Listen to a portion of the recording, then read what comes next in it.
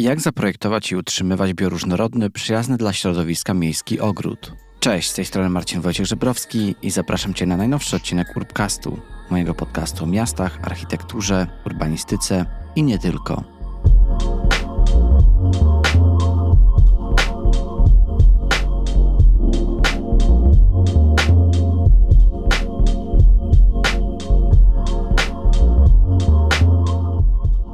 W dzisiejszej rozmowie porozmawiamy o projektowaniu i utrzymywaniu ekologicznych i przyjaznych dla środowiska ogrodów miejskich. Będziemy omawiać znaczenie bioróżnorodności dla zdrowia ludzi i środowiska, sposoby projektowania ogrodów, które przyciągają różne pożyteczne organizmy oraz korzyści zdrowotne dla mieszkańców miasta. Przyjrzymy się również wyzwaniom związanym ze zmianami klimatycznymi.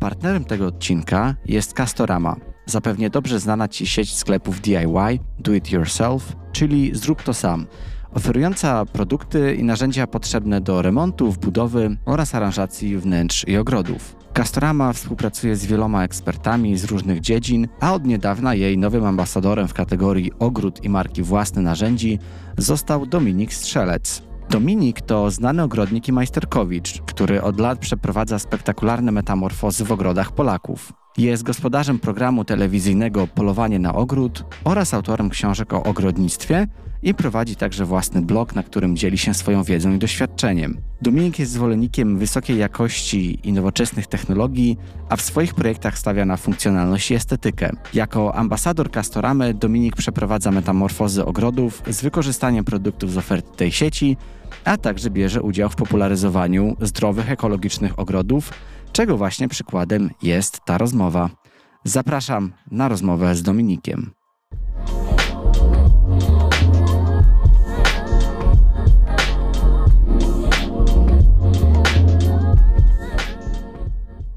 No to ja zacznę od tego. Witam Cię serdecznie, Dominik. Witam Ciebie również. Bardzo się cieszę, że w końcu możemy się usłyszeć i porozmawiać o rzeczach dla mnie, myślę, że dla nas wszystkich fajnych i ciekawych. Tak, dokładnie. Ja się bardzo cieszę, że uda nam się porozmawiać o tym, jak zaprojektować i utrzymywać taki bioróżnorodny, przyjazny dla środowiska miejski ogród.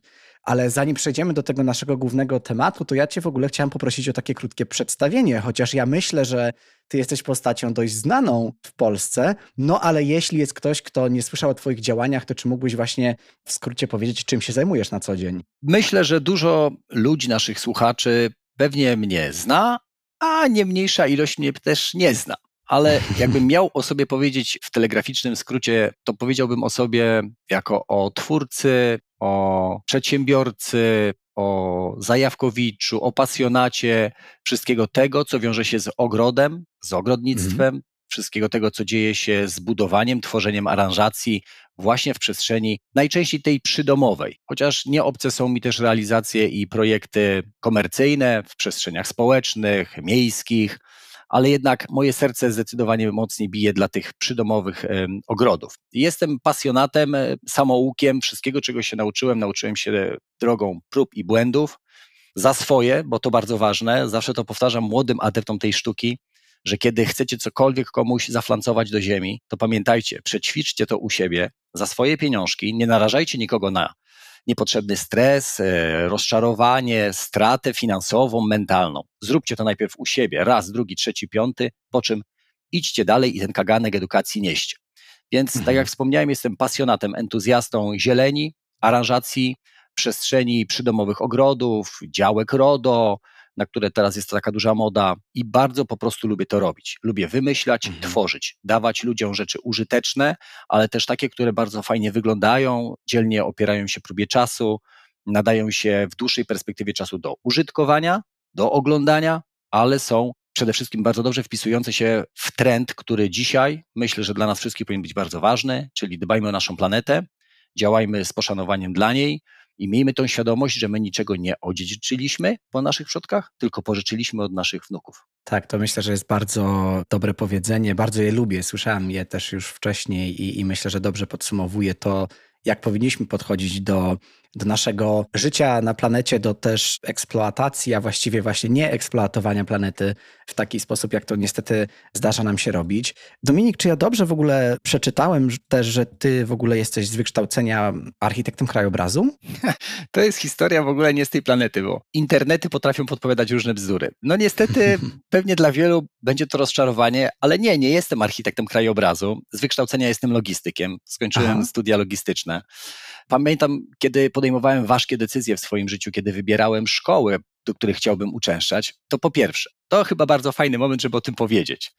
Po pierwsze jestem technologiem żywienia zbiorowego, czyli kończyłem technikum gastronomiczne. Myślałem, że gotowanie, kucharzenie, pichcenie to jest to, co mnie kręci najbardziej. Oczywiście się pomyliłem. Później okazało się, że jednak techniczne szkoły bardziej mnie kręcą i stąd logistyka. Skończyłem studia na kierunku logistycznym, ale jak się później okazało, to też nie jest to, czyli to też mnie nie kręci, więc znowu zmiana. Wybudowaliśmy w międzyczasie dom z małżonką i zaczęliśmy pracować w ogrodzie. Bardzo to polubiłem, zostałem wkręcony w to skutecznie, chociaż od samego początku rzeczywiście deklarowałem swoją niechęć do dłubania w ziemi, ale okazuje się, że to bardzo fajne, relaksujące, bardzo takie twórcze, kreatywne. I to rzeczywiście jest to, co lubię robić najbardziej, ale nie ma nic wspólnego z moim wykształceniem takim, które nabyłem w drodze edukacji. Więc nie jestem architektem krajobrazu, jestem samoukiem. Odwiedziłem wiele miejsc ciekawych, gdzie szukałem inspiracji. Byłem nawet na Chelsea Flower Show, które dało mi bardzo dużo. To taka mekka dla wszystkich ogrodników, taka wystawa połączona z konkursem, bardzo ciekawa, wszystkim polecam. Raz pojawić się tam, to tak jakby 10 lat przerobić w ogródku. Więc naprawdę daje dużego takiego kopa i takiego fajnego, szerszego ujęcia w patrzeniu i w postrzeganiu tej przestrzeni wokół domu. Więc nie jestem architektem krajobrazu, jestem logistykiem. No proszę, to jest taki trochę nieoczekiwany jednak zwrot akcji, bo ja gdzieś tam założyłem rzeczywiście, że nim jesteś i wiesz, i dla ciebie ta podróż do ogrodów, do pracy z ogrodami, do edukowania na temat ogrodów, to była taka właśnie jakaś ścieżka, którą rozpocząłeś wiele, wiele lat temu poprzez studia architektury krajobrazu i gdzieś tam poszedłeś stricte w rośliny i w ogród, ale jeśli nie, to może nawet i lepiej, bo ja chciałem w ogóle zacząć tą naszą rozmowę od takiej ogólnej edukacji i zapytać się ciebie, jak posiąść w ogóle właśnie tą potrzebną wiedzę do tego, żeby zacząć pracować ze swoim przydomowym ogrodem. Tutaj, Marcinie, też fajny moment, żeby powiedzieć o tym, że o ile nie skończyłem uczelni na kierunku architektura krajobrazu, to kuriozalnie, przewrotnie, często uczelnie zwracają się do mnie, bym przyjechał i rozmawiał z kursantami, z uczniami, ze studentami na ten właśnie temat. Czyli to pytanie, które zadałeś, ze wszechmiar jakby słuszne, wiedza, którą nabywamy, i w jaki sposób ją nabywamy, jest tutaj kluczowa. Najważniejsze, żeby chcieć, żeby mieć otwartą głowę i szeroko rozglądać się dookoła i szukać, chłonąć tych inspiracji. Skąd je brać? Skąd brać wiedzę? Skąd brać pomysły? Jeżeli chodzi o wiedzę, no to tutaj niestety nie będę oryginalny, bo powiem, że po prostu czytanie. Czytanie ma przyszłość i im więcej tych książek przeczytamy, pochłoniemy, przeanalizujemy, często gęsto nawet same ryciny, które są w książkach powodują, że otwiera nam się zupełnie nieznana wcześniej część mózgu i zaczynamy rejestrować kształty, powiązania między kształtami, relacje między formą, inaczej niż byśmy się tego w ogóle spodziewali. Więc czytanie, książki, periodyki, czasopisma, no i oczywiście internet. Ale z internetem byłbym ostrożny, dlatego że w internecie pojawia się mnóstwo informacji, tylko trzeba zastosować takie gęste sito, żeby po prostu odsiać to, co jest właściwe, od tej takiej papki, która nic nie wniesie do naszych zasobów intelektualnych w tej materii, a wręcz przeciwnie, sprowadzi nas na manowce. Ale jak to sito zastosować? Nie wie nikt na pewno, kto dopiero rozpoczyna swoją drogę. Kiedy ta droga usiana będzie też praktycznymi potyczkami z zielenią, czyli przepracujemy coś na własnych kolanach, na łokciach, niemalże w parterze, posadzimy, coś uschnie, wysadzimy, zmienimy, dodamy, to dopiero wtedy możemy czuć, co w internecie jest fajne, co jest prawdą, co nie. Bo jeżeli ograniczymy się tylko do akademickich rozważań, a nie zetkniemy się z materią w praktyce, będzie bardzo trudno wypłynąć na takie troszeczkę szersze wody i jednak stworzyć coś dobrego. Bez takiego przygotowania jest to bardzo trudne. Uważam, że ilość spędzonych godzin w ogrodzie, w pracy z roślinami, w pracy bezpośrednio z aranżacją, z projektem daje zdecydowanie lepsze efekty niż tylko i wyłącznie ograniczanie się do samej wiedzy merytorycznej. Ona jest bardzo ważna, ale ona musi iść w parze z praktyką. Przeczytaliśmy coś, zobaczyliśmy coś, Wyjdźmy, spróbujmy, popracujmy nad tym, przepracujmy to i zobaczymy, czy to rzeczywiście działa. I wtedy my stajemy się skarbnicą wiedzy, bo to my będziemy mogli robić tak zwany update tego, co jest w internecie, z podniesioną przyłbicą, z podniesionym czołem, bo zrobiliśmy to. To się udało, miało się nie udać, albo się nie udało, a wszyscy mówili, że tak fajnie wychodzi. Więc dobrze jest, kiedy praktyka idzie w parze z tą wiedzą merytoryczną. Ale powtarzam, reasumując, książki, periodyki, czasopisma, broszury nawet, plus internet, naprawdę potrafi to zdziałać cuda. Czyli proponowałbyś zrobienie samemu sobie takich praktyk, stażu ogrodowego, jeśli mamy taką okazję, żeby zrobić to w przydomowym ogródku i nie trzeba być do tego, nie wiem, botanikiem, czy ogrodnikiem, czy właśnie projektantem krajobrazu, tylko można to zrobić samemu, czyli takie DIY. Myślę, że to jest dobry kierunek, bardzo dobry nawet kierunek. Najważniejsze, żeby o jednym pamiętać. Ilość porażek nie jest istotna. Ile razy wstaniemy, czyli podniesiemy się, otrząśniemy się z tego, że jednak miało być nie tak, a wyszło troszeczkę inaczej, nie zrażajmy się. Nikt od samego początku swojej kariery, jakiejkolwiek, nie odnotowuje sukcesów. Mój ogród przez pierwsze 5, 6, może nawet 8 lat wyglądał jak matecznik. Idę do centrum ogrodniczego, patrzę, fajna roślina, no to co, bierzemy, kupujemy, wsadzamy. Za chwilę coś innego, ciach, ciach, ciach, okazuje się, że za chwilę jest gęsto, ale bez ładu, bez składu, kolorystycznie to nie pasuje, to za szybko przekwitło, tamto za bardzo się rozrosło i zaczynają się problemy. I tutaj pojawia się nasza chęć dążenia do doskonałości, czyli albo przesadzamy, alokujemy, ale kiedy je przesadzić? Teraz? No nie, poczekajmy, bo jednak trzeba uwzględnić okres wegetacji. Ona musi wejść w stan spoczynku, ta roślinka, przesadźmy ją na jesieni. A tej w ogóle nie możemy przesadzić, a tą przesadzamy przez cały rok na okrągło, bo transpiruje cały rok, jest aktywna cały rok, za bardzo ją to nie będzie boleć, bo jest mocna i nawet bym powiedział ekspansywna. Więc tak, polecam taki poligon u siebie stworzyć raz, drugi, skomponować jedną, drugą rabatę, to naprawdę daje fajny efekt.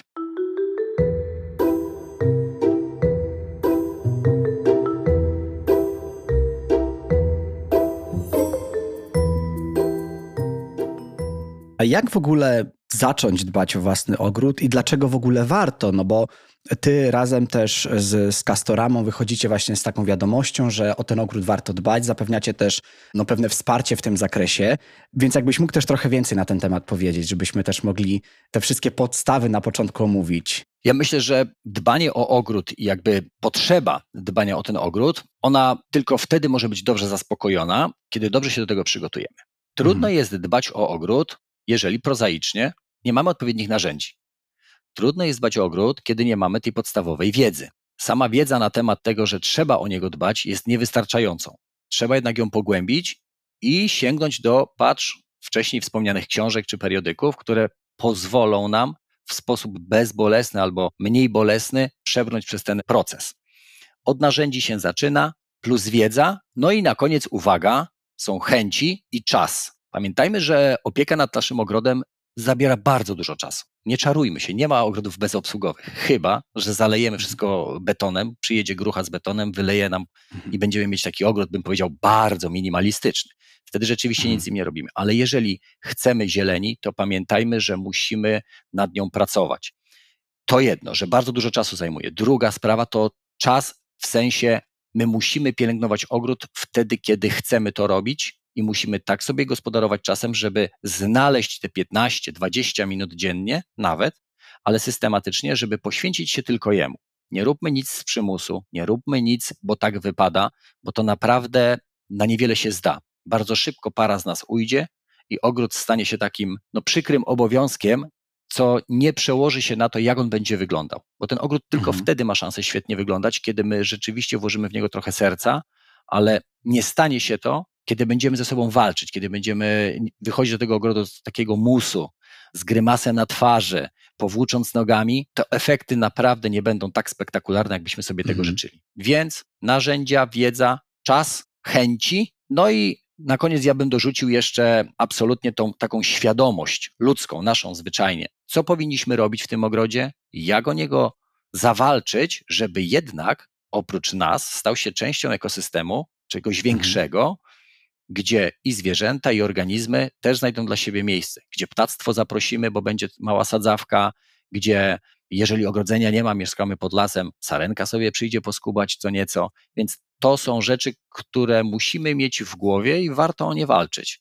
Bioróżnorodność, pewnie za chwileczkę będziemy jej dotykać, bo podejrzewam, że będzie takie pytanie.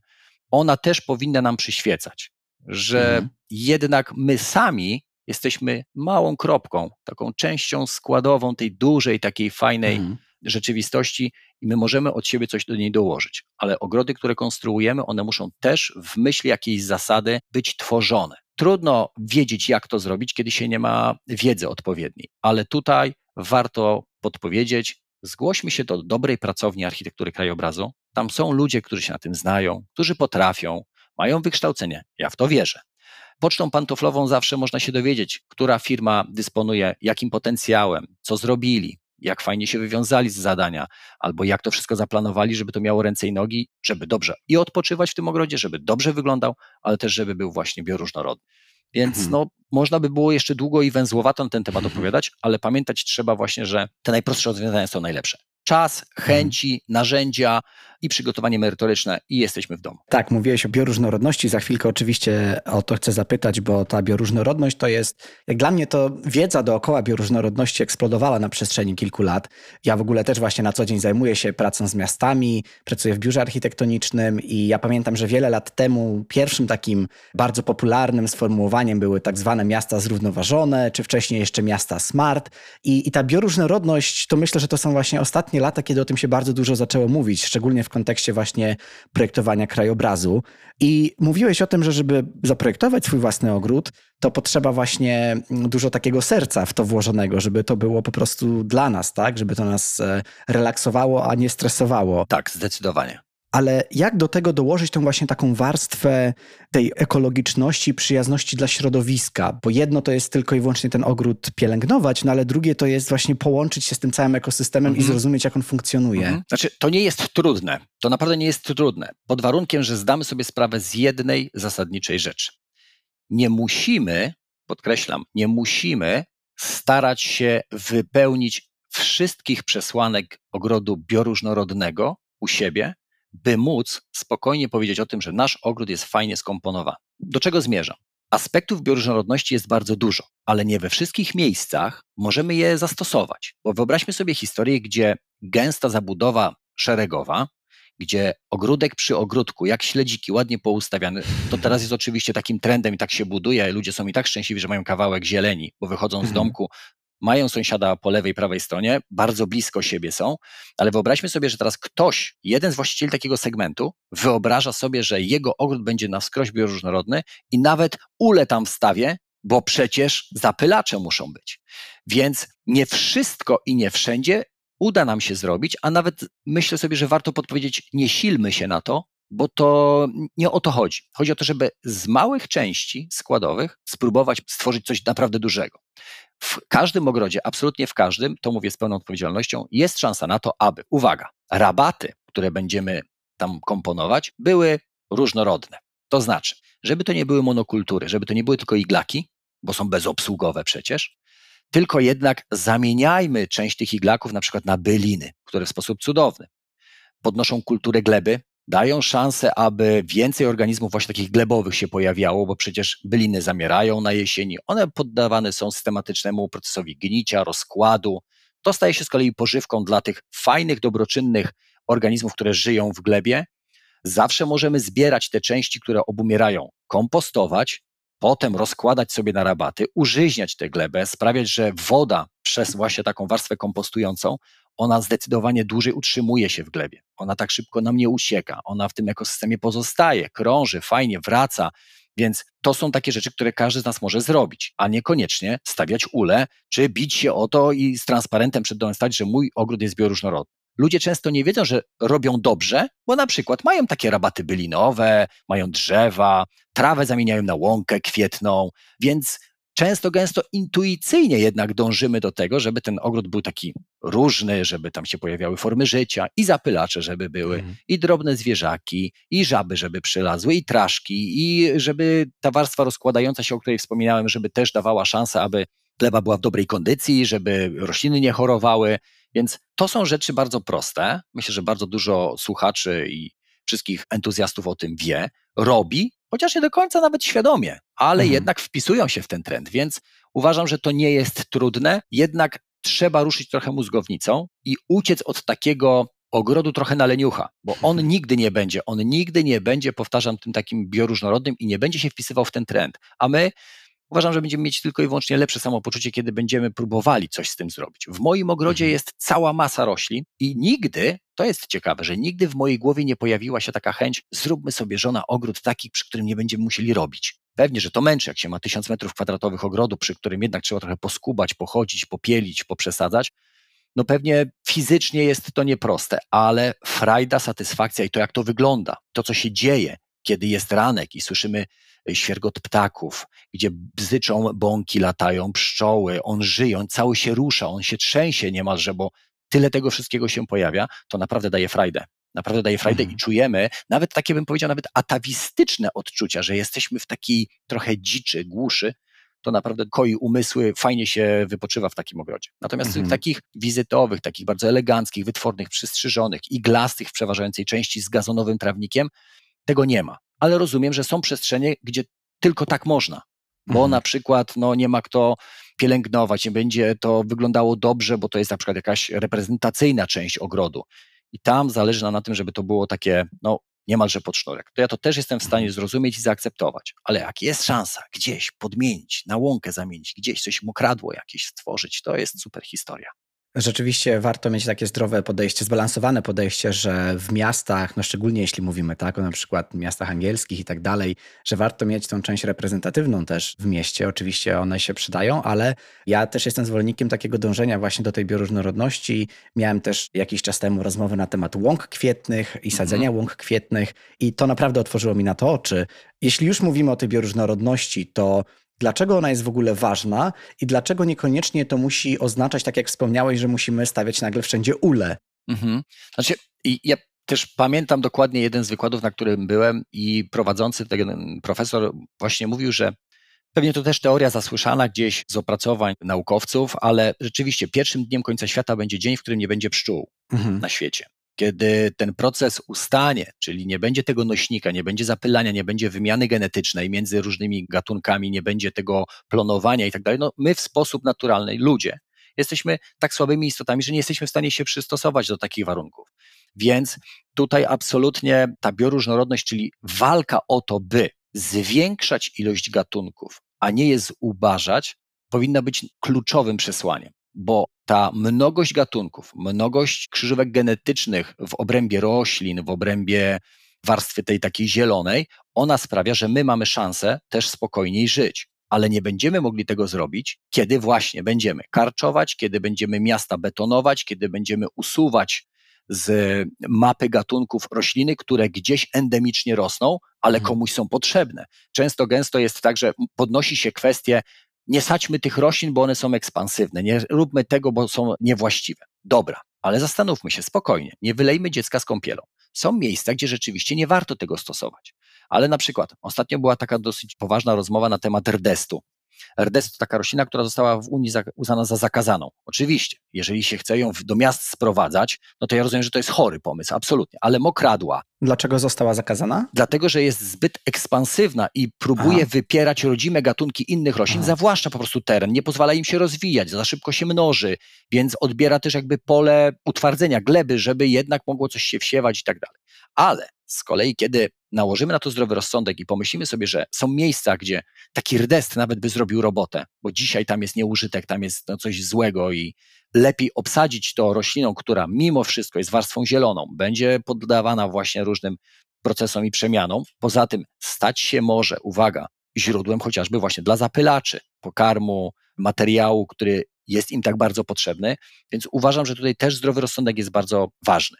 Ale do czego zmierzam? Z tym rdestem jest też historia tego typu, że jak ktoś usłyszał rdest, to go wykluczył, ale są też gatunki pożyteczne rdestu, które niestety fajnie jest stosować, bo teraz uwaga, wpisując się w bioróżnorodność, kwiaty rdestu wężownika, bo tak on się nazywa, są na przykład bardzo potrzebne endemicznemu gatunkowi motyla, który jeżeli wyginie, przestanie przedłużać jakby linię genetyczną dla kolejnego gatunku, bo jest jego pokarmem i tak dalej, więc w ten sposób zubażamy sobie warstwę genetyczną i organizmów żywych i tych zielnych, bo na przykład mamy oczekiwania, żeby to miasto wyglądało tak, a nie inaczej.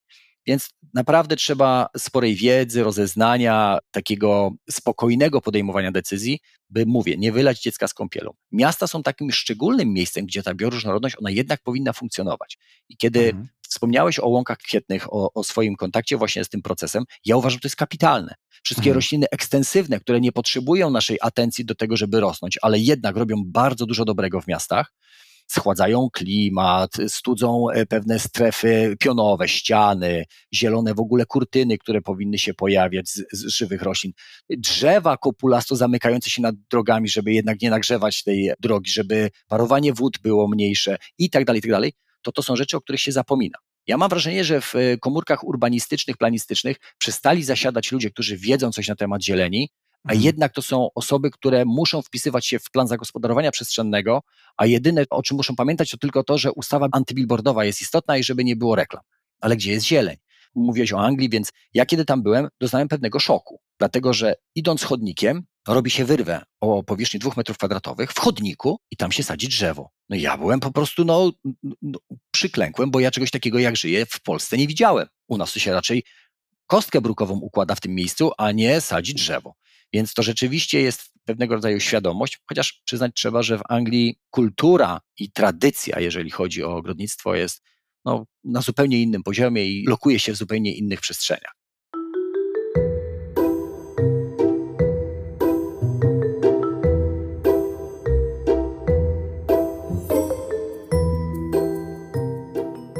Ja też użyłem tego przykładu, żeby pokazać trochę drugie spektrum, bo my czuję w tej rozmowie też balansujemy trochę na takiej właśnie 2 spektrach dzikości ogrodu, a ogrodu może właśnie bardziej zadbanego, przy którym jednak pracujemy.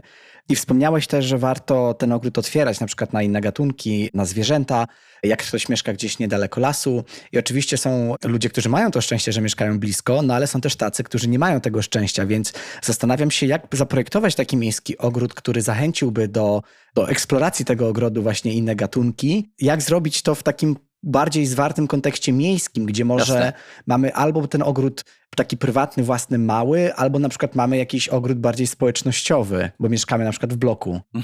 Znaczy ja zawsze mówię, że projektowanie kieruje się tak jedną z zasad, czyli mówi o otoczeniu zewnętrznym. Czyli jeżeli jest coś, do czego możemy się dołączyć, dostawić, co możemy zaprosić niejako do swojego ogrodu, to róbmy.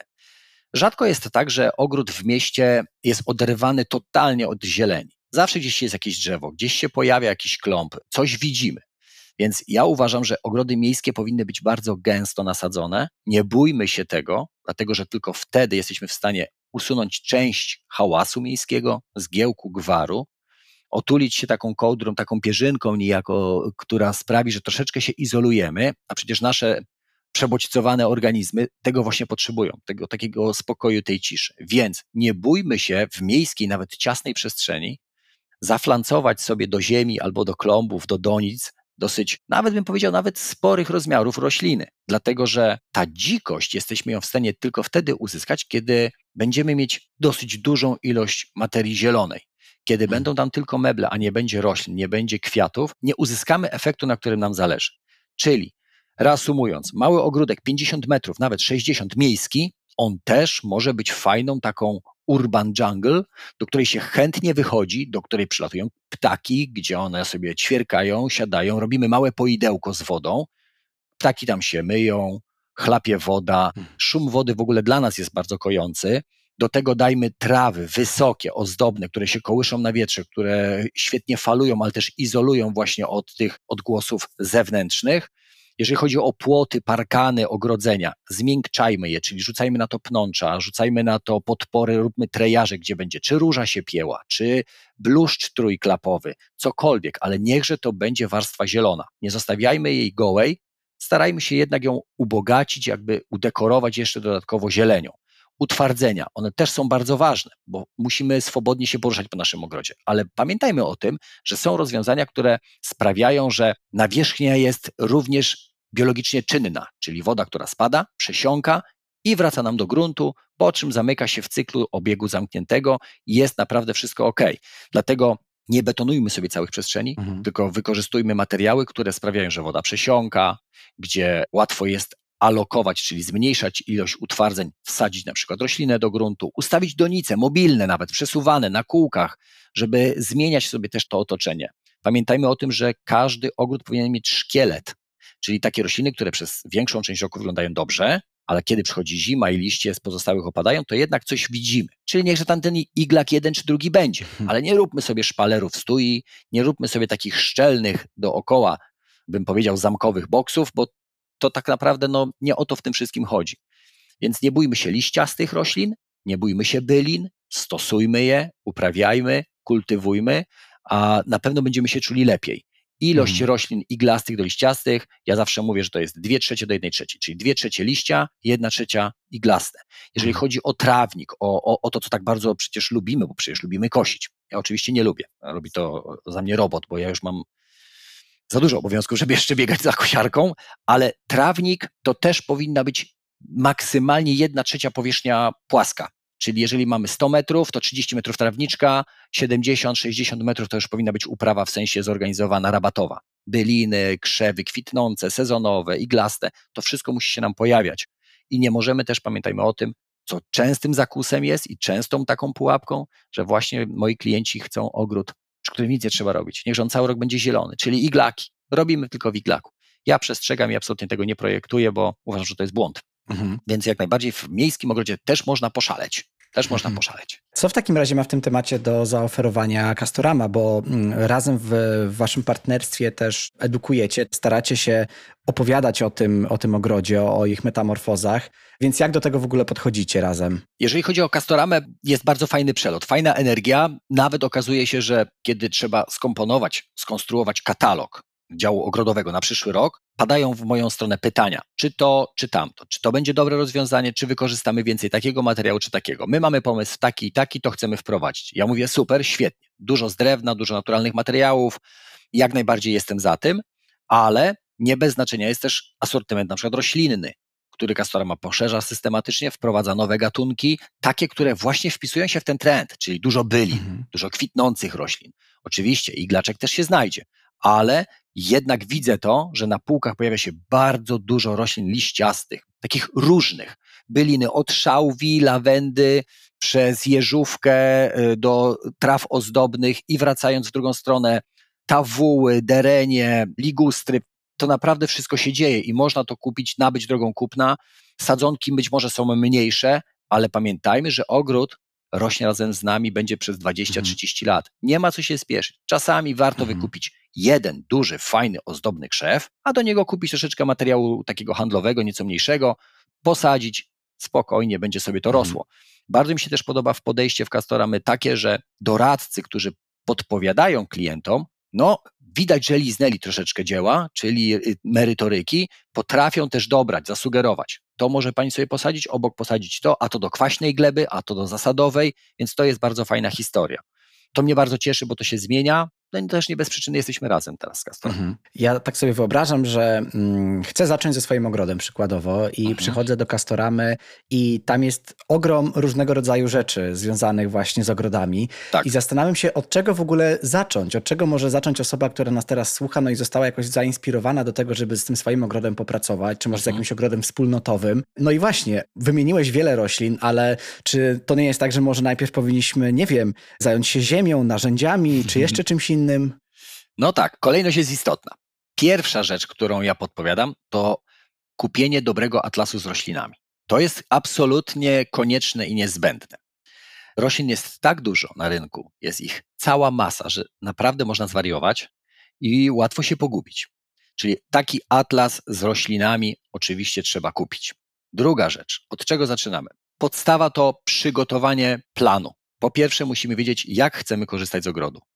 Czego my potrzebujemy, żeby być szczęśliwy w naszym ogrodzie? Czy chcemy uprawiać pomidory, czy jednak chcemy się byczyć, leżeć, pachnieć, nic nie robić?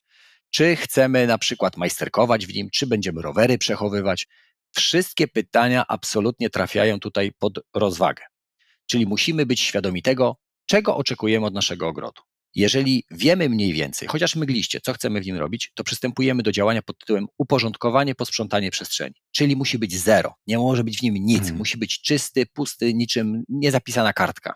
Pierwsza rzecz to ziemia. Musimy przygotować ziemię na to, by ten ogród stworzyć. wytyczyć miejsca, gdzie będą chodniki, gdzie będzie taras, gdzie będzie stała, nie wiem, balia z wodą, gdzie będzie prysznic, gdzie będzie domek narzędziowy. Wszystko to sobie umiejscowić tak, by było praktycznie dla nas. Czyli jak wychodzimy z tarasu, po prawej stronie w głębi chcemy mieć domek, bo tam mamy blisko furtkę, będziemy rowery wprowadzać. Po lewej stronie chcemy mieć swój taras z parasolem, bo tam jest dalej od sąsiada, nie będziemy się słyszeć, więc tutaj się lokujemy. I tak dalej. Wszystkie te punkty trzeba sobie nanieść na kartkę papieru. Potem wytyczyć miejsca i sposób połączenia ich, czyli jakim chodniczkiem sobie pójdziemy, ścieżką, czy to będą takie kamienie w trawniku, czy to będzie pełny chodnik, czy to będzie ścieżka ze żwiru. To już nasza inwencja twórcza i oczekiwania i świadomość. Co chcemy mniej, bardziej obsługowe, luźniejsze, musimy to wiedzieć i musimy to ustalić. Później narzędzia, trzeba je nabyć. Albo pożyczyć, albo mieć po prostu swoje. Ale jeżeli mamy ogród, warto mieć swoje. Pożyczanie, to wiadomo, jest fajne na raz, na dwa, ale po co? Kupujemy narzędzia podstawowe, szpadel, łopatę i będziemy zasuwać. Kiedy już zbudujemy sobie w poziomie rzecz, zaczynamy teraz architekturę tą taką pionową, czyli stawiamy domek, budujemy taras, jakieś zadaszenie, bądź parasol stawiamy, klomp jakiś z desek możemy sobie przecież zbić, stworzyć, bądź go wymurować z cegły. Kolejny etap za nami. Teraz rośliny. Uwaga, najtrudniejsza rzecz, musimy mieć świadomość, jakie mamy stanowisko dla tych roślin. Czy tam jest słońce, czy tam jest cień, czy gleba jest wilgotna, czy to jest gliniaste podłoże, przepuszczalne, nieprzepuszczalne. Musimy się z tym zaznajomić. Niestety musimy to wiedzieć, bo rośliny tak fajnie będą się rozwijały, jak dobre będą miały do tego stanowisko. Kiedy już wiemy, jakie mamy warunki hydrologiczne, glebowe i nasłonecznienie, możemy przystąpić do zakupu roślin. I wtedy w Castoramie należy powiedzieć, mam w ogrodzie dużo słońca, jest tam południowa strona, wystawa słoneczna bardzo intensywna, duszno i doradca będzie już wtedy wiedział, że nie może zaproponować roślin, które na przykład cień potrzebują. Czyli ani funki, ani bergenie, ani różaneczniki, rododendrony nie wchodzą w grę, bo będzie im bardzo ciężko. Więc podpowiada rośliny, które nadają się do słońca, ale też każdy kij ma dwa końce. Jedni lubią słońce, drudzy lubią cień. Dzisiaj wiem, dysponując tą wiedzą i doświadczeniem, że każdy ogród, niezależnie od tego, jaki jest nasłoneczniony, może wyglądać pięknie, jeżeli chodzi o warstwę roślinną. Więc trzeba tylko pamiętać o tym, że rośliny muszą być tak dobrane, by świetnie czuły się w danym stanowisku. Tylko wtedy mają szansę obficie kwitnąć, wybarwiać listowie, długo mieszkać na tym stanowisku, nie trzeba ich nadmiernie dzielić, odmładzać. No i to wszystko oczywiście musi być zrobione w miarę sprawnie, czyli planujemy długo, budujemy krótko. To zmniejsza wydatki finansowe zdecydowanie.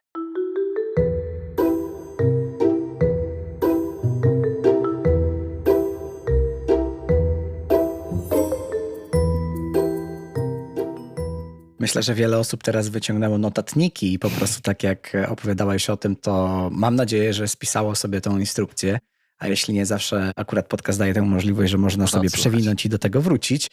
Ale dzięki za przekazanie tych kroków odnośnie właśnie tego całego zaplanowania procesu, tak? Bo to też jest, myślę, że kluczowe, tak jak powiedziałeś, w rozwijaniu naszych ogrodów. Przejdźmy jeszcze do takiego tematu, jakim jest w ogóle zdrowie, bo oczywiście jest wiele różnych badań, które mówią o tym, jak dobra dla ludzi jest zieleń, szczególnie w miastach. A jak twoimi słowami byś opisał takie korzyści zdrowotne, które taki ogród może nam dać? Też nie wiem, czy będę odkrywczy, czy nie, ale dla mnie uzyski, jakie płyną z obcowania z naturą, czyli chociażby z własnym ogrodem, dla mnie najważniejsza jest, żeby to teraz dobrze ująć, ubrać w słowa, najważniejsze jest takie zdrowie psychiczne. Ten spokój, to obcowanie z naturą sprawia, że się wyciszamy, że zdecydowanie szybciej ładujemy baterię, że łapiemy balans między tym aktywnym, dzisiaj bardzo takim przebodźcowanym życiem zawodowym, a jednak tą sferą taką prywatną, intymną. Ja widzę po sobie, że kiedy zdarzy mi się posiedzieć w ogrodzie, połazić, poszwędać między tymi krzakami, nawet podłubać, wykopać, coś przesadzić, moja satysfakcja, taki mental zdecydowanie wynosi się na inne poziomy. Ja czuję, że wtedy mogę więcej, chce mi się. Bardzo fajna też jest rzecz, o której ja zawsze wspominałem też o tym w swojej książce, którą napisałem, że rośliny nie negocjują. Dzisiaj o wszystko trzeba walczyć, wszędzie trzeba negocjować, o wszystko trzeba zabiegać. Roślina absolutnie, bezwarunkowo tobie ufa, czyli tyle czasu, ile jej poświęcisz, jak o nią zadbasz, jak wytworzysz sobie pewną obowiązkowość i chęć do obcowania z naturą, tak ona ci się odwdzięcza. Zachwytem będzie dla ciebie patrzeć, kiedy ten twój ogród coraz piękniejszy jest, taki bardziej pełny, puszysty, taki naprawdę do schrupania. To też otwiera bardzo głowę. No, oczywiście na drugim końcu są takie zalety pod tytułem świeże powietrze, absolutnie inny mikroklimat panujący w miejscu, w którym wypoczywasz, bo kiedy rośliny są dobrze posadzone, dobrze skomponowane, dają tu sporo cienia, ale też mówię, i filtracja, i odprowadzenie tych takich nieczystości, zanieczyszczeń, kurz, pył, hałas, który jest nie bez znaczenia dla naszego umysłu, dla naszego mózgu, to naprawdę sprawia, że jesteśmy mocniejsi i rzeczywiście możemy więcej w życiu zawodowym, takiej naszej aktywności codziennej. No, nie wspomnę oczywiście o takich dodatkach, jak jeżeli uprawiamy cokolwiek jadalnego u siebie, bądź ogród, czyli jeżeli mamy tą sferę taką uprawną, posiłkujemy się jeszcze kompostowaniem na przykład, czyli wszystkie te organiczne resztki, które możemy gdzieś sobie przekompostować, wrzucamy na tą uprawę pomidory, ogórki, fasola szparagowa, zioła, to wszystko też jakby sprawia, że nasze żołądki też zwyczajnie i nasz cały organizm inaczej funkcjonuje. Tych toksycznych substancji jest zdecydowanie mniej, naturalnie to sobie hodujemy i uprawiamy. To na pewno daje też duże plusy i przody dla naszego organizmu. Tak jak mówiłeś o tej ostatniej części jedzeniowej, aż poczułem się głodny i tak pomyślałem, że doskonale byłoby mieć samemu taką możliwość. Ale właśnie, jest takie pewne wyzwanie, o którym też już wspominałem wcześniej w naszej rozmowie, że może nie każdy ma dostęp do takiego ogrodu. Czy mógłbyś zaproponować jakieś alternatywy dla takich osób? Czy na przykład wystarczy mieć chociażby kawałek balkonu? Czy być może znasz jakieś inne rozwiązania odnośnie jakichś ogrodów bardziej takich wspólnych, społecznościowych? Zdecydowanie tak. To gdyby wszyscy chcieli i mogli mieć ogrody, tak naprawdę miejsca by nam chyba trochę nie wystarczyło, bo jednak ograniczone mamy przestrzenie. Ale balkon, o którym wspomniałeś, to idealne miejsce do tego, żeby jednak w swoją uprawę się pobawić albo żeby coś dla siebie wyhodować i stworzyć naprawdę fajne, kulinarne zaplecze.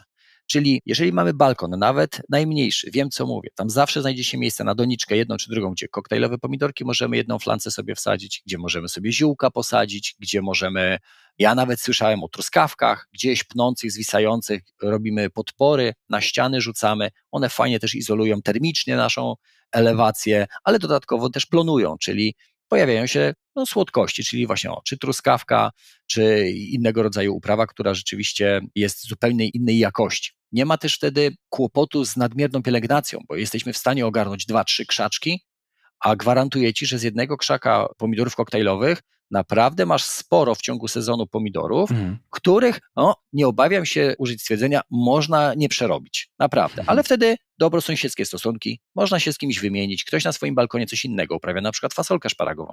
Można się zamieniać, można to rzeczywiście, tylko trzeba chcieć, ale trzeba zrozumieć, że taka możliwość istnieje. Dzisiaj balkony jawią mi się jako takie miejsce, gdzie suszymy pranie i trzymamy nie wiem, jakieś rzeczy, które gdzieś z różnych powodów nie zostały upchnięte do piwnicy, czy gdzieś tam do komórki, albo na przykład nie mamy tej piwnicy, czyli rower stoi.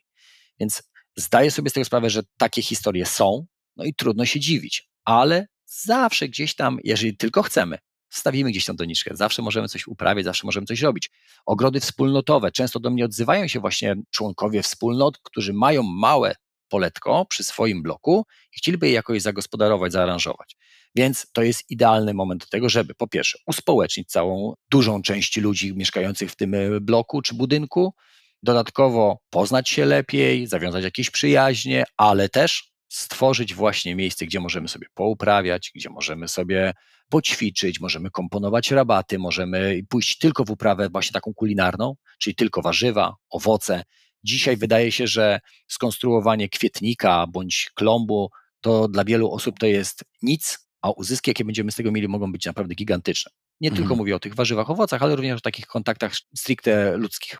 Właśnie dobrze, że wspomniałeś na koniec. Ja chciałem taki apel wystosować, że jeśli ktoś właśnie nawet nie ma balkonu, no to też może poszukać tych możliwości poza swoim mieszkaniem w kontekście właśnie takich wspólnotowych ogrodów, czy choćby nawet popularnych w niektórych miastach. Słyszałem, że w Opolu są dość popularne wciąż ogródki działkowe, które znajdują się wyjątkowo w centrum miasta, a nie gdzieś pod miastem. To już rarytas dzisiaj. W dzisiejszej rzeczywistości, gdzie deweloper patrzy, żeby gdzieś wetknąć swój kolejny budynek, to rzeczywiście takie działeczki w centrum miasta to skarb. Tak, zdecydowanie warto negocjować w tym temacie i też walczyć o nie. Na koniec jeszcze chciałem poruszyć taki temat krótko w kontekście wyzwań klimatycznych, bo ja wiem, że to jest przeogromny temat i też może trochę ciężko teraz jakby go rozszerzyć całkowicie, ale tak w kontekście tych przemian, czyli jeśli chodzi o utrzymywanie tych zdrowych i ekologicznych ogrodów miejskich, to jak to się ma do tych wyzwań klimatycznych? Czy myślisz, że uprawianie takiego własnego ogrodu jest wystarczające w obliczu tych ogromnych zmian i wyzwań, jakie mamy przy tym kryzysie klimatycznym? Wydaje mi się, że dzisiaj powiedzieć, że coś jest wystarczające, będzie nadużyciem, bo to, w jaki sposób postępuje degradacja środowiska, my nie jesteśmy w stanie nadążyć za tym, żeby jednak równoważyć to, co niesie ze sobą przemysł, konsumpcjonizm, chociaż mi trudno trochę o tym mówić, bo ja czuję, że niestety jestem też częścią tego całego systemu, więc jakby pośrednio też mogę dokładać do tego rękę, że jednak te zmiany klimatyczne są takie, jakie są, ale mam o tyle lepsze samopoczucie, że mam 1000 metrów ogrodu i on wygląda naprawdę, gdyby wszyscy chcieli to zrobić w ten sposób, to jednak moglibyśmy spróbować zawalczyć o to. Mnie najbardziej boli w kontekście degradacji środowiska stepowienie, czyli braki wody. Braki wody, które są drastyczne i według najnowszych badań w Polsce jest tak, że my bardzo szybko tracimy wodę, tą taką pitną, zdatną do spożycia, do użycia, tą słodką, chociaż zasoby tej wody mamy jedne z mniejszych w Europie, ale wydatkujemy zdecydowanie najwięcej, więc warto jednak się zastanowić, co można w tym aspekcie zrobić. I tutaj właśnie, jeżeli chodzi o tę degradację środowiska, o zanieczyszczenie, o podnoszenie się temperatury, o efekt cieplarniany, to ja jednak uważam, że dzisiaj bardzo ważnym aspektem jest, braki wody, które się pojawiają coraz częściej. I tutaj właśnie ta urbanistyczno-florystyczna myśl, że jednak miasta, które tak bardzo eksploatują, one powinny stawać się taką areną zieleni, one powinny być dobrze wykorzystywane. Każdy skrawek, nawet najmniejszy, na to, żeby stworzyć parki, klomby, żeby tworzyć przestrzenie, które są absolutnie biologicznie czynne, a nie utrudniać, tracić, marnotrawić. Więc dla mnie to jest chyba najważniejsze. I tutaj absolutnie łąki kwietne, rośliny okrywowe, drzewostan, one się powinny pojawiać w jak najszerszym ujęciu, bo to sprawia, ta warstwa sprawia, że jesteśmy w stanie jakoś tą wodę, retencję tej wody podnieść. Tworzenie oczek wodnych, które gdzieś kiedyś zostały podniesione jako taki cudowny, fantastyczny pomysł, nie do końca ktoś sobie zdaje chyba z tego sprawę, jak to wygląda i na jaką skalę my powinniśmy zacząć działać, więc uważam, że tu akurat, jeżeli chodzi o warstwę roślinną, zdecydowanie więcej możemy zdziałać, ale musimy mieć tego świadomość i musimy chcieć to tworzyć. Nie możemy pozbawiać się samodzielnie, niemalże tak autonomicznie szansy na przetrwanie. Walczmy o tą zieleń. Wspominałeś właśnie o tym takim wyrywaniu płyt chodnikowych, żeby posadzić tam drzewo. Ja wiem, że w Polsce też się dzieją takie akcje właśnie rozpłytowywania i mam nadzieję, że też w tę stronę będziemy tutaj kontynuować, bo po prostu trzeba chcieć, żeby trochę więcej tej zieleni w miastach było. W kontekście takiej inspiracji, czy mógłbyś polecić jakieś takie ciekawe źródło, a być może książkę, może nawet swoją, w temacie naszej dzisiejszej dyskusji, żeby ktoś po tej rozmowie mógł gdzieś tam dalej sobie jeszcze w tym temacie się rozwijać. Jeżeli chodzi o moją książkę, to już się śmieję, że to biały kruk, nie ma wznowienia do druku, nie ma, więc nawet nie będę denerwował ludzi, bo już tyle pytań dostałem, gdzie można ją kupić, w jaki sposób. Ale jeżeli chodzi o książkę, którą, to jest bardzo fajny moment, chciałbym polecić Atlas z roślinami. Mam swój ulubiony, do którego odsyłam absolutnie wszystkich. To jest książka przygotowana przez specjalistów, fachowców, których bardzo cenię i im ufam. To jest Związek Szkółkarzy Polskich, wydaje Atlas Roślin. One tak się nazywają. I tematyka jest różna. Byliny, róże albo drzewa, rośliny iglaste. Jest ich cała masa. Ale jeżeli ktoś zapamięta tylko Związek Szkółkarzy Polskich, katalog roślin, kiedy wpisze do przeglądarki w internecie, zaraz mu się pojawia i to jest książka, którą uważam absolutnie każdy, kto ma chęć popracować w ogrodzie, powinien mieć. Ustrzeże przed popełnianiem błędów, świetnie w sposób opisowy, obrazkowy niemalże podpowiada, czy roślina nadaje się do słońca, jaką glebę potrzebuje, krótki opis, charakterystyka, do jakich rozmiarów urasta, żeby jednak brać to pod uwagę, kiedy będziemy aranżować sobie rabaty, żeby jednak zachować czy kaskadowość rabaty, czy odpowiedni okres ponawiania kwitnienia. Więc ta książka niechże będzie takim wyznacznikiem, którą polecam, której używam. Mam chyba 5 wydań tej książki, kupuję wznowienia do druki, bo warto, po prostu warto. W imieniu swoim słuchaczy i słuchaczek dziękuję Ci za to polecenie, inspirujące, doprawdy. Na sam koniec jeszcze chciałem to wszystko podsumować, ponieważ Ty jesteś ambasadorem Castoramy w takich 2 głównych kategoriach. ogród i marki własne narzędzi, a także ogrody razem najlepiej. I zastanawiam się właśnie, gdzie słuchacze, słuchaczki mogą inspirować się tymi waszymi działaniami, tą waszą kampanią Castoramy, gdzie szukać tych rzeczy i jak, że tak powiem, zainspirować się do transformacji własnych ogrodów. Myślę, że fajny teraz na czasie jest taki projekt, który tworzymy wspólnie z Castoramą. Zmieniamy polskie balkony. Na początek w programie pilotażowym wykorzystaliśmy 6 balkonów, które w warunkach miejskich funkcjonują, ale średnio. Kiedy weszliśmy po 2 dniach, stworzyliśmy tam miejsca, które są idealne do wypoczynku, do relaksu, z roślinami, z architekturą. Pokazaliśmy, w jaki sposób szybko, niekoniecznie ultra drogo, zrobić sobie taki balkonik, który będzie zachęcał do wypoczynku. Balkony od 2 metrów kwadratowych do nawet 40, więc myślę sobie, że przekrój jest spory w starym budownictwie, w nowszym budownictwie. Wszystko to będzie do zobaczenia na kanale YouTube Castorama Polska. Tam będzie można podpatrywać, jak co zrobić, dlaczego i po co. I to jest chyba taka fajna rzecz na teraz, żeby jednak spróbować w mieście zawalczyć o tą swoją przestrzeń. No oprócz tego wspólnie z Castoramą polowaliśmy na ogrody w telewizji, telewizja HGTV, TVN.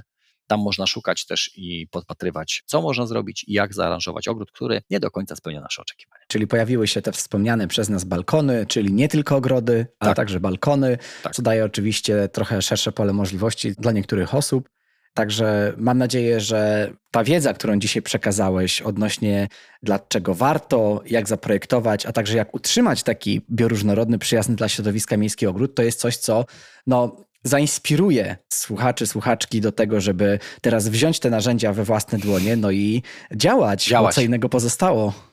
Myślę, że to jest niezbędnie konieczne. Jeżeli ktoś tylko czuje chęć i przypływ mocy, to nie powinien tracić czasu. Dominik, bardzo Ci dziękuję za to spotkanie. Zainspirowałeś mnie również. Bardzo dziękuję. Bardzo Ci dziękuję, Marcinie. To była przyjemność. Mam nadzieję, że zobaczymy się, usłyszymy wkrótce. Również mam taką nadzieję. To do zobaczenia, do usłyszenia. Pozdrawiam wszystkich serdecznie. Dzięki wielkie za wysłuchanie tego odcinka z Dominikiem. Mam nadzieję, że był on dla Ciebie wartościowy. Jeśli tak było, to będę wdzięczny, jeśli wesprzesz ten podcast dowolnie wybraną przez siebie kwotą w serwisie Patronite. Jeśli natomiast zainteresowała Ciebie oferta Castoramy i tego, z czego możesz skorzystać, budując swój własny ogród, to zapraszam Cię do linku, który znajdziesz w opisie, gdzie możesz po prostu zobaczyć więcej na ten temat. Mam nadzieję, że wiesz już więcej na temat tego, jak projektować swój przydomowy ogród i że wykorzystasz tę wiedzę w praktyce. Dzięki wielkie i do usłyszenia.